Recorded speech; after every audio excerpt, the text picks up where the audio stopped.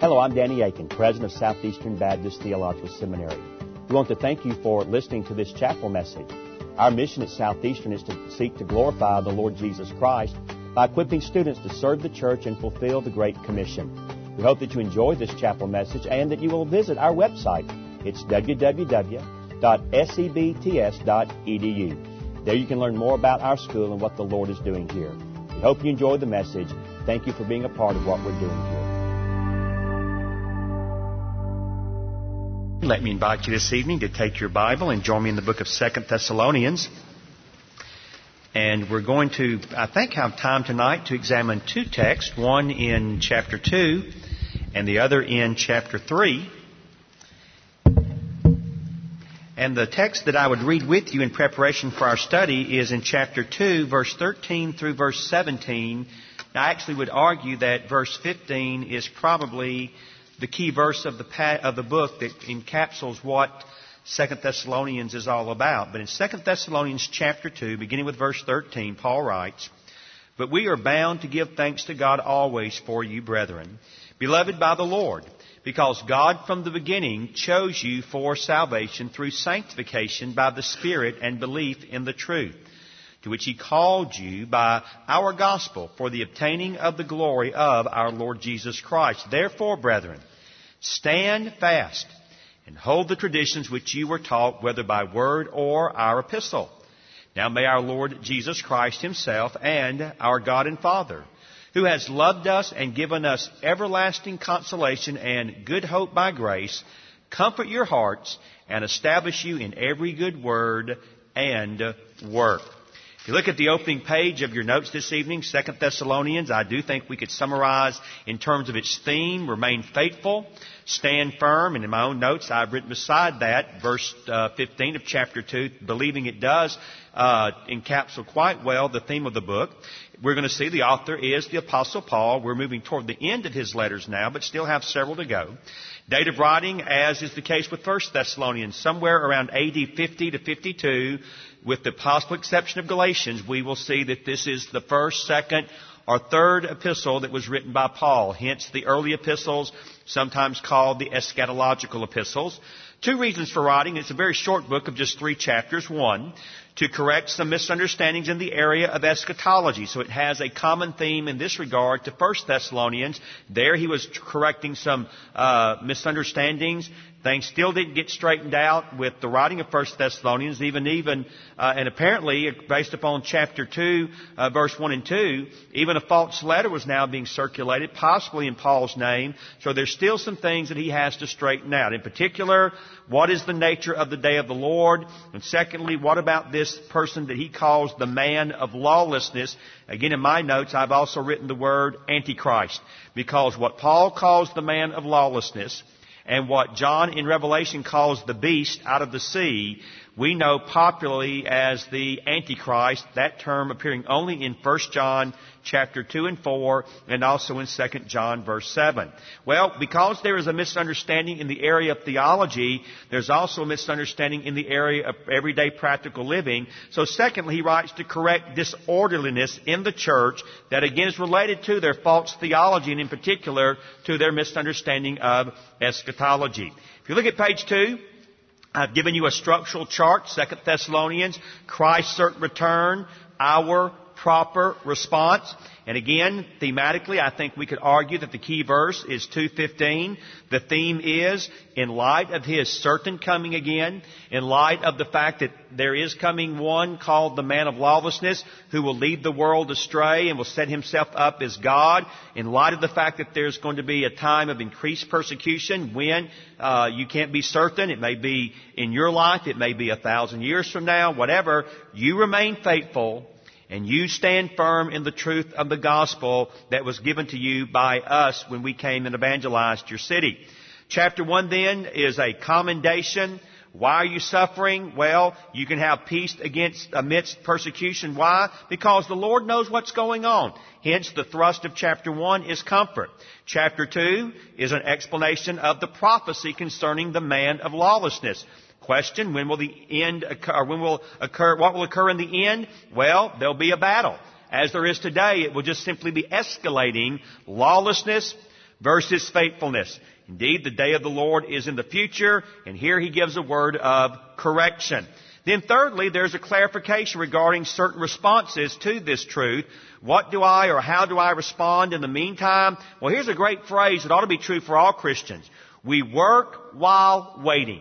And in many ways, that summarizes what the Christian life is all about. We work and we wait for the coming again of our Lord Jesus Christ. We wait for Him, but we work for Him. We wait for Him, we work for Him. And we don't quit working until either one, we die, or two, He comes again to receive us. And so don't grow weary in doing good. And here He gives a word of challenge. So there's a beautiful balance. You see in that last line, there's a word of comfort, there's a word of correction, and also there is a wonderful word of challenge. Now look with me at page 3, and we'll hit the background issues pretty quickly because they're not very complex when it comes to this book. Again, in chapter 1, verse 1, we were told that Paul is the author of the letter. Interestingly, it has been challenged by some and is more debated than 1 Thessalonians because very few have ever questioned 1 Thessalonians. You say, well, why do they question it? Well, it's the typical kind of things. Letter A, there are some alleged differences between 1 and 2 Thessalonians that have caused some to reject it. For example, some say they have different eschatologies.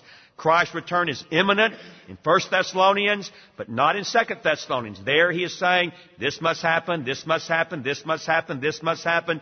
Therefore, there's a difference there. But I would quite readily argue, if you read both letters and read them carefully and understand what the arguments are, there's really a similarity in style, there's a similarity in thought, theme, and theology. In many ways, 2 Thessalonians marvelously complements what he has already said in 1 Thessalonians. And furthermore, 1 Thessalonians chapter 4 is looking very intentionally at the issue of the rapture.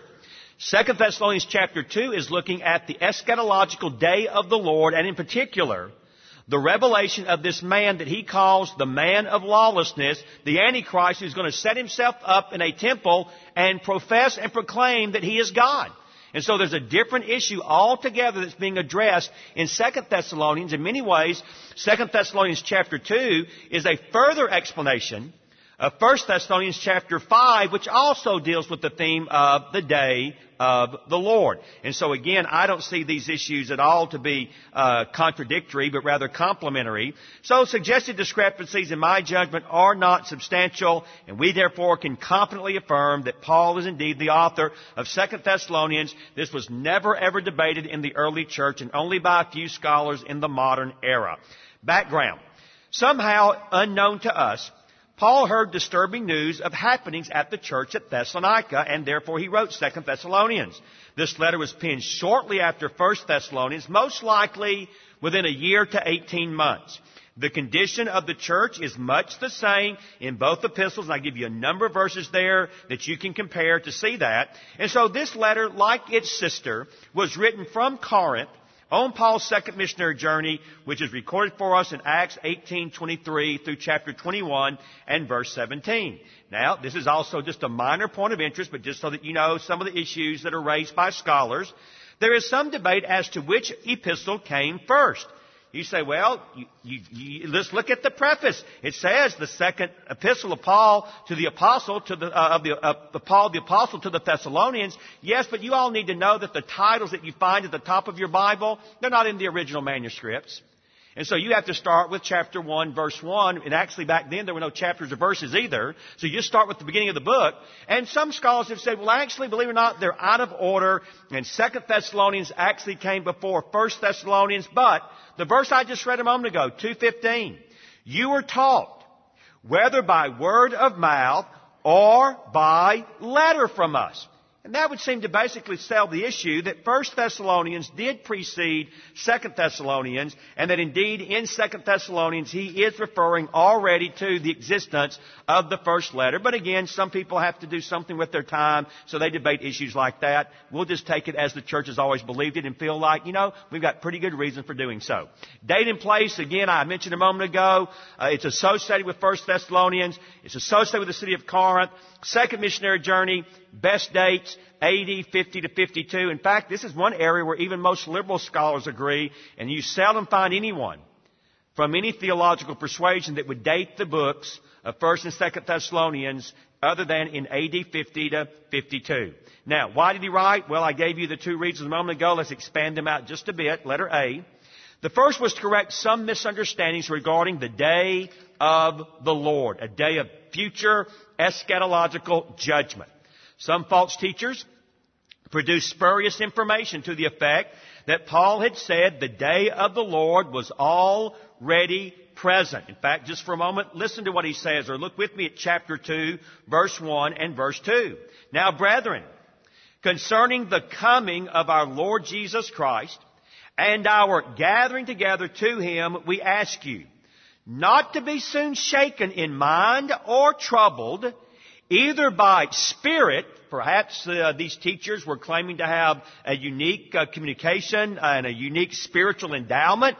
So whether it comes by spirit or by word or by letter, as if from us, as though the day of Christ had come. Let no one deceive you. And then off he goes into argument saying that day will not come until the following things begin to transpire. And so they were saying evidently, oh, persecution, trouble, the day of the Lord is here. Paul says, no, I didn't teach that. And even if someone says, I've got a new word from the Lord, no, what I taught you the first time was correct, which in my judgment, by the way, rapture's in chapter 4. The day of the Lord is in chapter 5.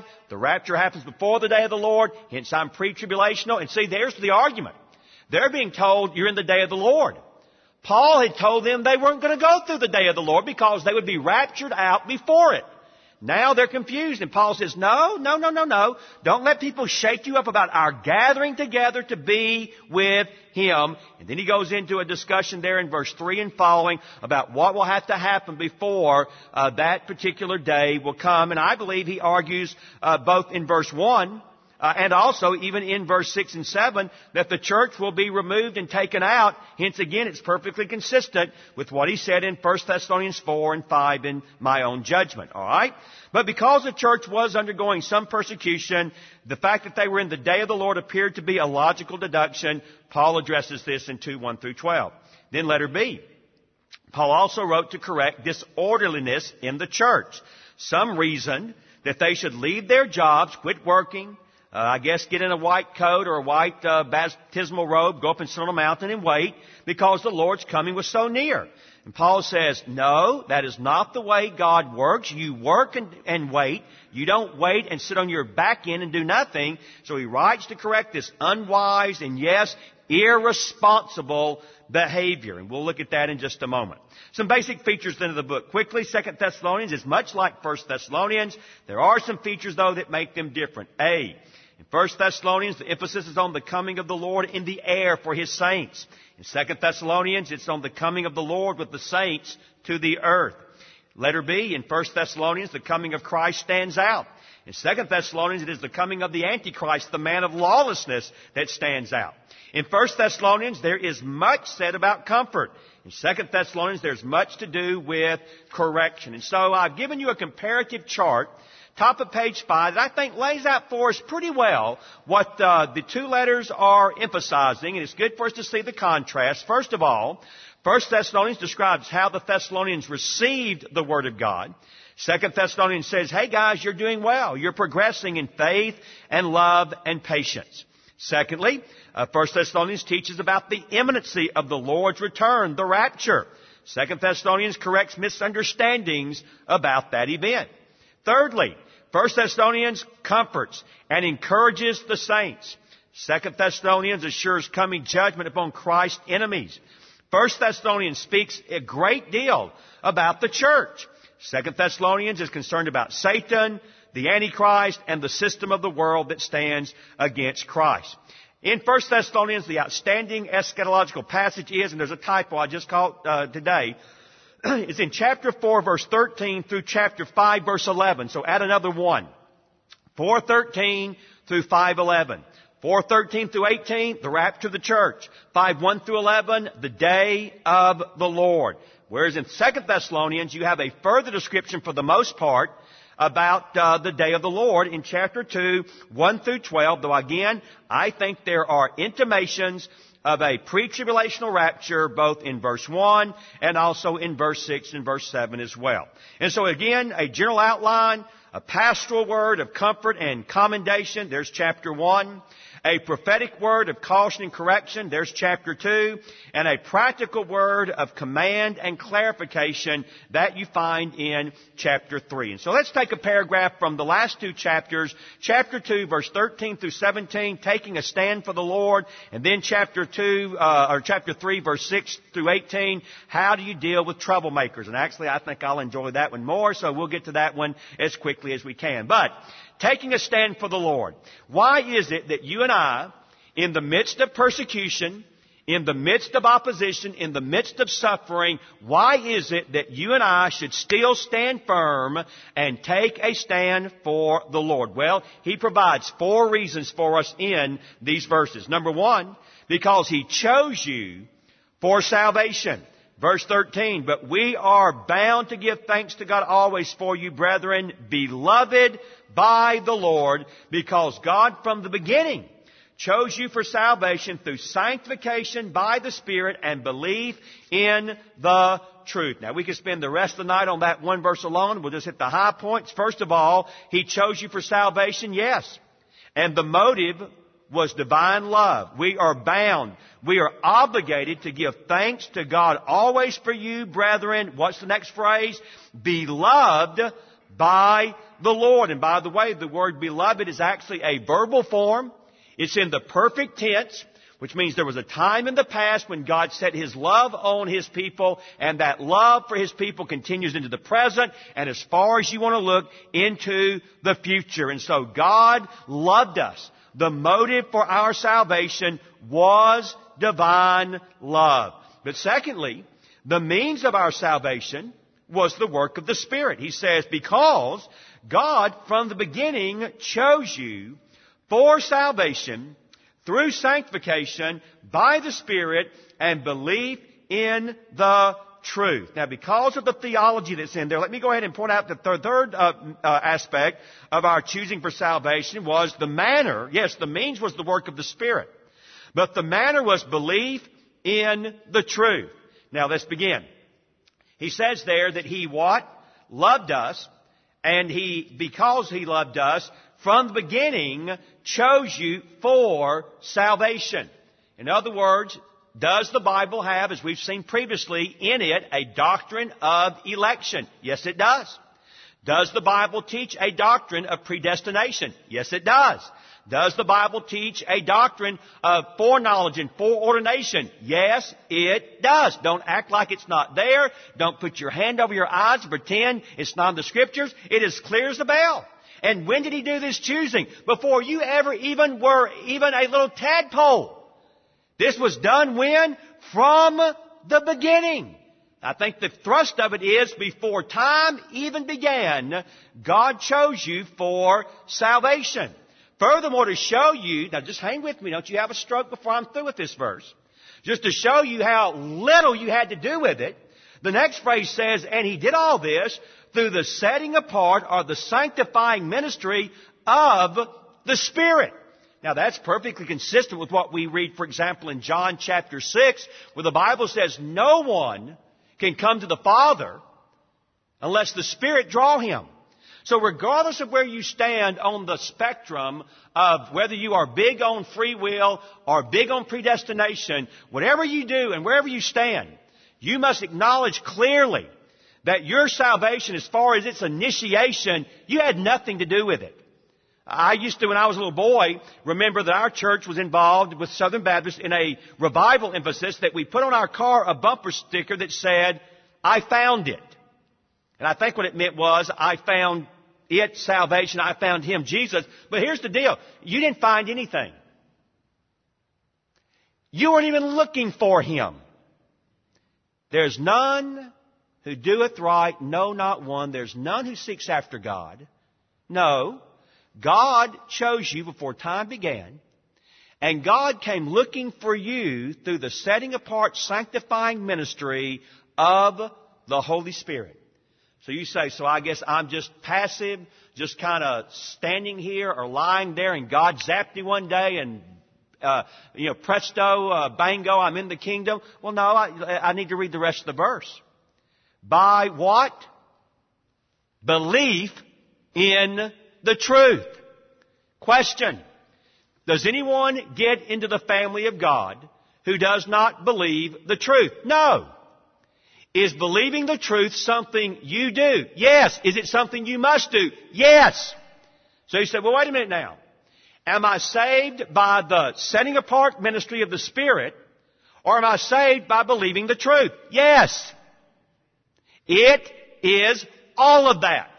No, the hyper-Calvinists are wrong when they basically say God just absolutely overwhelms your will, and in essence, they don't really say it this way, but sometimes it almost comes out like this. God just saves you against yourself. No, He doesn't. No, He doesn't. He sets your will free so that you joyfully and willingly embrace the truth of the gospel. It is a sovereign act of God. It entails human responsibility, and it's an unfathomable mystery that we will never fully understand this side of heaven. I've said it before. I'll probably say it 15,000 times over the next 20 or 25 years as we live here in Wake Forest, God being so good. I take an adamant stand against anything that questions or chips away at the sovereignty of God. I also stand adamantly against anything that will lessen your passion and your zeal for missions and evangelism. I understand that from beginning to end, salvation is the work of God. I also understand that whosoever will call upon the name of the Lord will be saved, and they are able to do so through the sanctifying, setting apart ministry of the Holy Spirit of God. Well, we need to move on, and we'll never get to the next text. Number 2, He also called you for greatness, verse 14, to which He called you. There's God's initiative again. By what? Our gospel. There's human responsibility again. For the obtaining what? Of the glory of our Lord Jesus Christ. Very simply, you are called by the gospel.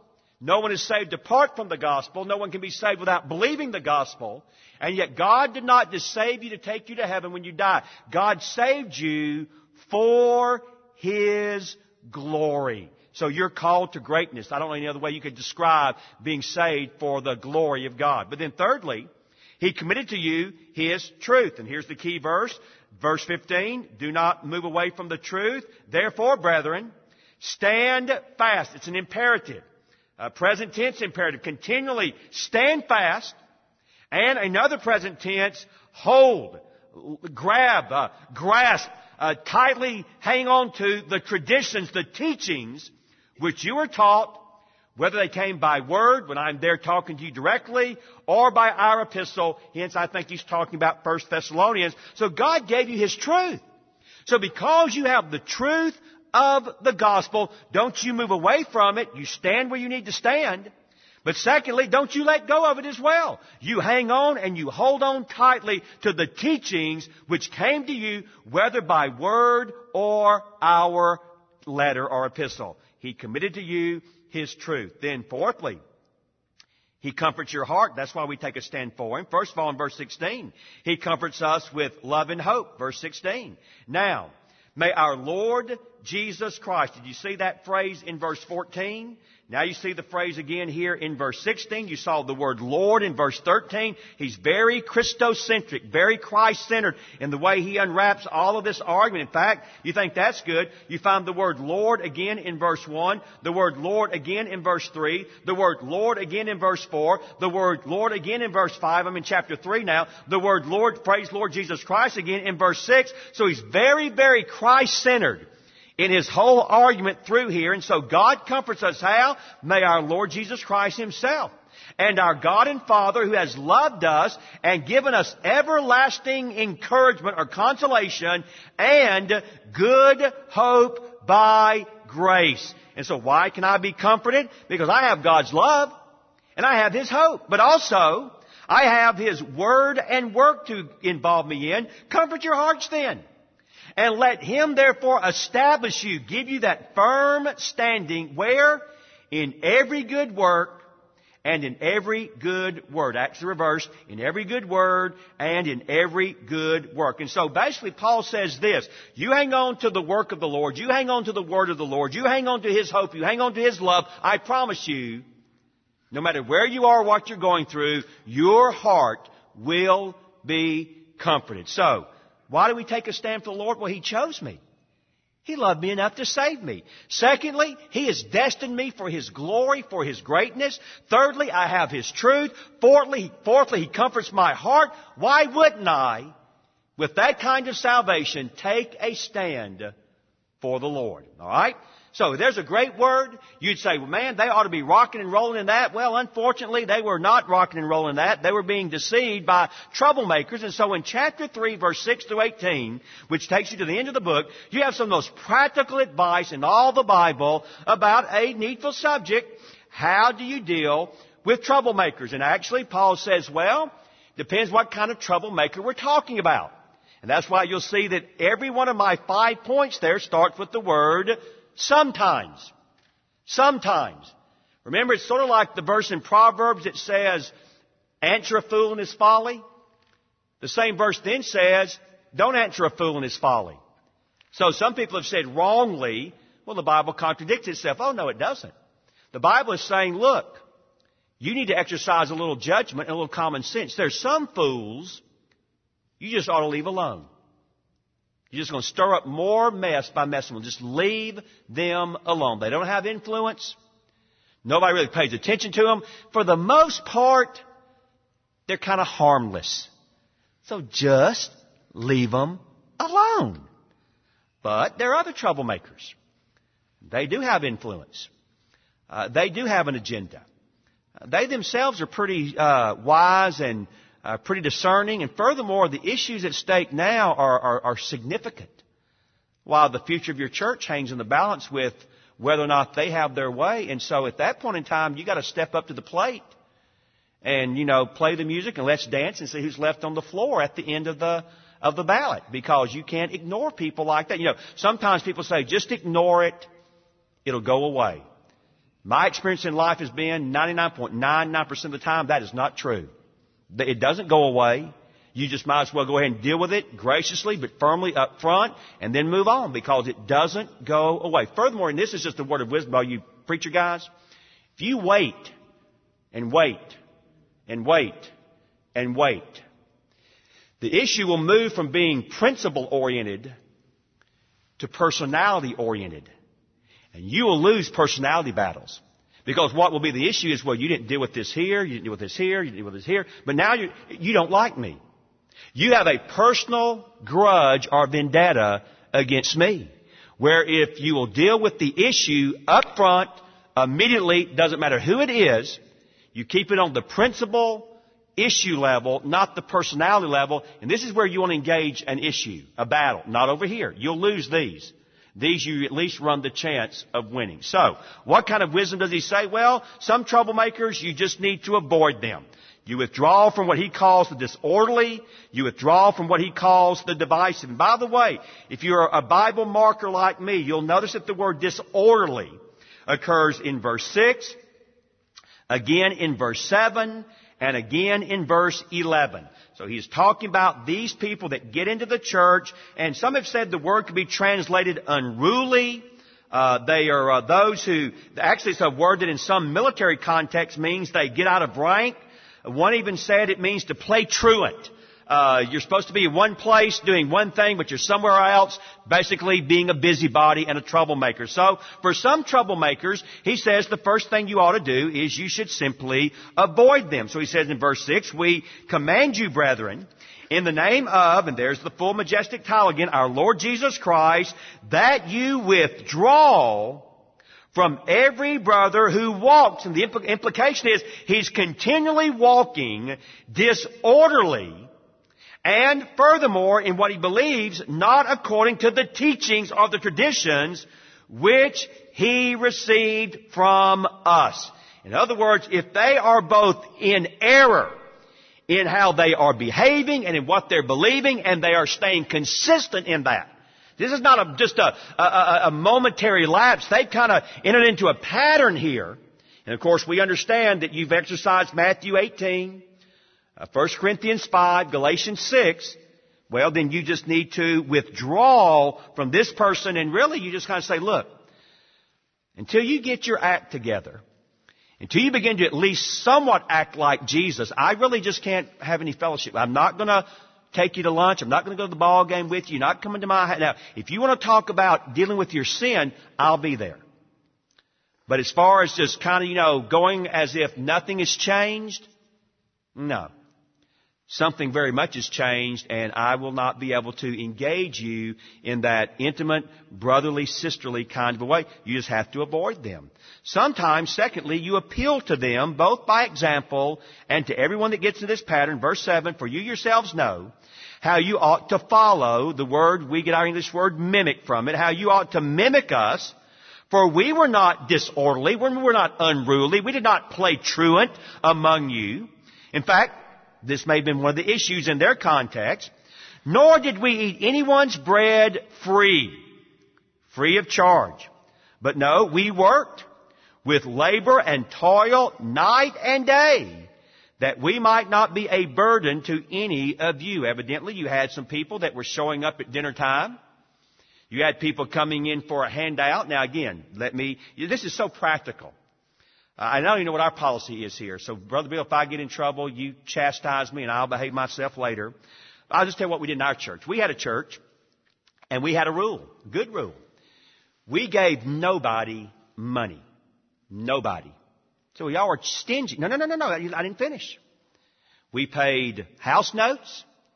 We paid doctor bills. We bought medicine. We fixed cars. We paid light bills. We did all sorts of stuff. I mean, all sorts of stuff for people that had legitimate needs, but we would not give money to anybody, with one exception.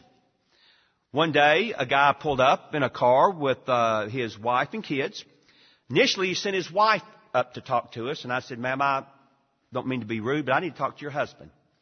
So she went back. He got out of the car, came up, and he said, we're driving through, and we need a place to stay, and we need some food and some gas, and we don't have any money. And it was very obvious, without being judgmental, this man was an alcoholic. There was no debate about that. So I said, well, I'll tell you what. We don't give anybody money. But we will put you up at a hotel right down the street. We've got a place where you can get this much gas. And we also will provide you a meal at a local restaurant. Well, he said, well, that's very nice of you. I appreciate that. But, it'd just be easier on all of you. If you just gave me the money, we'd take care of it. And I said again, well, no, we will not give you any money. Well, there were two laymen in my church, sweet men. In fact, they both just did all sorts of volunteer work for us all the time. Both of them at that particular time in their life had been blessed of the Lord. And they got mad at me. I mean, they got flat out bent out of shape with me. And literally came over and all but pushed me out of the way and said, excuse me. And they said, sir, looking at me like I was the lowest scum-sucking dog you've ever seen in your life. They said, sir, excuse his manner. And they pulled out, both of them, as they would. Generous. Gave this guy, between the two of them, this was in 1981, $500. I am behind them, begging them in Jesus' name. Don't do this. Don't do this. Don't do this. Well, they looked at me again like I was lower than a slug. Gave the guy his money. He grinned, got in the car, They said, now you go in there and tell the hotel he's coming. Tell the restaurant he'll be coming. Why? I need to tell him. I mean, he's got their money. But you tell him he's coming. And so, all right, fine. I go in. I make the reservation, knowing full well what was not going to happen. The next morning, about 10 o'clock, the younger of the two, and he wasn't all that young, he was in his mid-30s, came in and knocked on my door and looked around the corner and said, can I talk to you for a minute? And I said, mm-hmm. He said, that couple last night and those kids, they didn't go to that hotel, did they?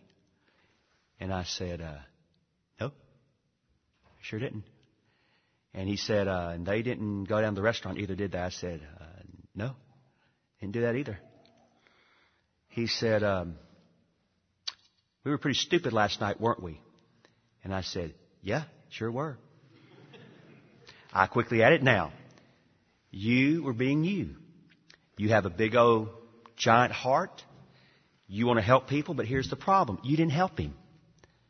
I promise you that guy went out and spent the vast majority of that money on alcohol. And some people you can't trust to deal wisely with money. Will we buy them food? Absolutely. Will we put them up? Absolutely. All those things. But we don't give anybody money because it's God's money, and you can't trust everyone to deal responsibly with God's money. And so evidently you had some people here that were just basically preying, P-R-E-Y, on the church. And so he says, look at our example. We didn't do this. We, as ministers of the gospel, he says elsewhere, could have expected you to help finance what we're doing, but we didn't do this. We worked night and day that we would not be a burden to anyone. Indeed, we didn't take or eat anybody's bread free of charge. Verse 9, not because we don't have authority. Oh, we could have.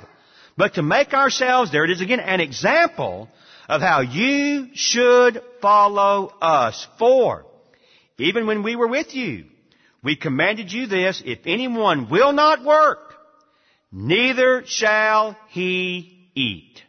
Now, of course, we know that doesn't mean someone who is incapable of working. Again, a guy came to see us one day, and he needed his car fixed. I said, we'll fix your car. Went across the street, came back, said it's going to be $250. I said, we'd fix your car. I said, but if I remember correctly, you said that you'd be happy to work for it. Well, yeah, I did. That's what I tell you what, we were building a new education building. I said, there's a lot of trash over there. I mean, a lot of trash. And it's about 1 o'clock. I tell you what, 4 hours of labor, $250. I think that's a pretty good deal. How many of y'all would be willing to work for that? Yeah, sir. I know, yeah. So I said 4 hours. No problem. He said, well, yeah, I tell you what, I need to go back over and check on one other thing, and I'll be right back. And of course, I'm still waiting to this day for his, I'll be right back. Now again, was I being unkind to this person? No. He was in perfectly good health. He would have only had to go over and pull some trash for 4 hours for $250. So again, if you can work and you don't work, then Paul says, then you don't get to eat either. And that's not being mean. That's being wise and bringing to bear the necessity of responsibility on the part of others. And he says, well, here's why I'm doing this. For we hear that there are some who walk among you in a disorderly manner, not working at all, but you are busybodies, just stirring up trouble and running around and accomplishing nothing. And so Paul at this point appeals to them. Then thirdly, I pick up the pace. Sometimes you advise them in terms of working quietly, responsibly, diligently. We'll just note this quickly. Verse 12, now those who are such, we command and exhort through our Lord Jesus Christ. This comes from the top. This comes from God Himself. That they work, and they work in quietness, and they eat their own bread. But as for you, brethren, don't you grow weary in doing good. And so he just says, let's just cut to the chase. And if you are able to do this, you do it. And do it without being a troublemaker, a busybody, an idle type of person. And then he comes back and says, but no, sometimes you got to step back and admonish some people. He says in verse 14, but if anyone does not obey our word in this epistle, note that person. And do not keep company with him, that he may be ashamed. He shows up at dinner time. How you doing? Well, we're doing fine. That food I smell in there? Yes, it is. Oh, well, but you're not welcome. Excuse me, you're not welcome. You're causing trouble in the church. You're disorderly. You're a busybody. Whatever it is. And so I love you, but you're not welcome at our table. Now you say, are you doggone right I'd do that? Whereas if it was somebody in need, if it was a perfect stranger, they can come and sit at the head of the table for all I care. That'd be fine with me. You treat brothers differently than you treat lost people. But you try to bring all people to a position of personal integrity and responsibility. And he just says, look, if this is the way they are, you note them. I mean, you mark them off. You put their name somewhere. And don't you keep company with them that they may be ashamed. But Paul, look at how he softens it. He says, now understand, do not count him as an enemy. You admonish him.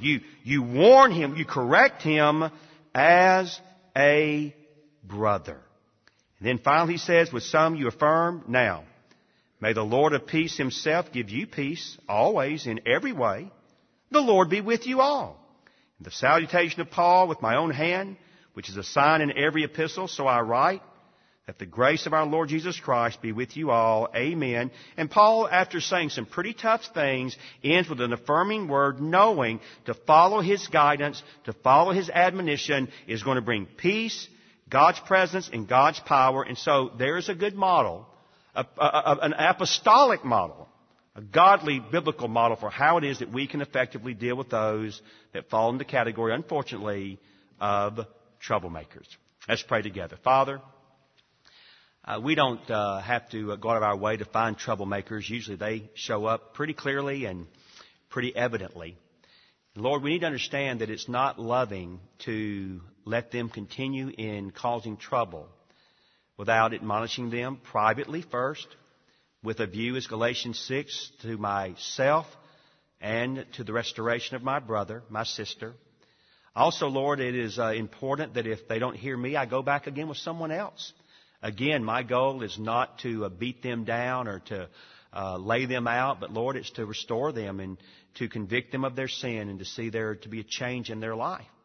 But Lord, if they persist both in wrong living and wrong believing, then your word says for the sake of the body, sometimes you just have to say, that's enough, and we're not going to do this anymore.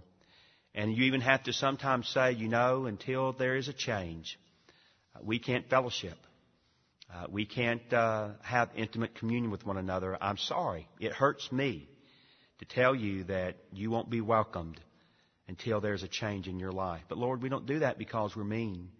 We do that because we love them and because the purity of your church is worthy of our very careful and vigilant attention. So Lord, Paul softens it as well as strengthens his challenge here. May we learn from this.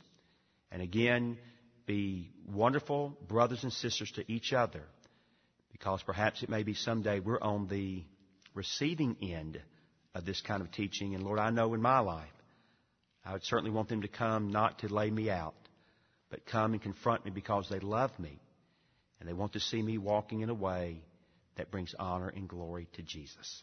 That's our goal. May that be our motive as well. We pray this in Jesus' name. Amen. Next week, 1 Timothy. See you then. Thank you again for listening to this chapel message from Southeastern Baptist Theological Seminary. If you are thinking about theological education on the undergraduate or graduate level, including doctoral studies, we hope that you consider us. If you also find these chapel messages encouraging and a blessing to your walk with Christ, we hope that you will consider financially supporting Southeastern. Our graduates are literally serving the kingdom across this globe, working to carry the gospel of Jesus Christ to a lost and dying world. Your gifts will help to train more, and they will serve as a worthwhile investment in God's kingdom.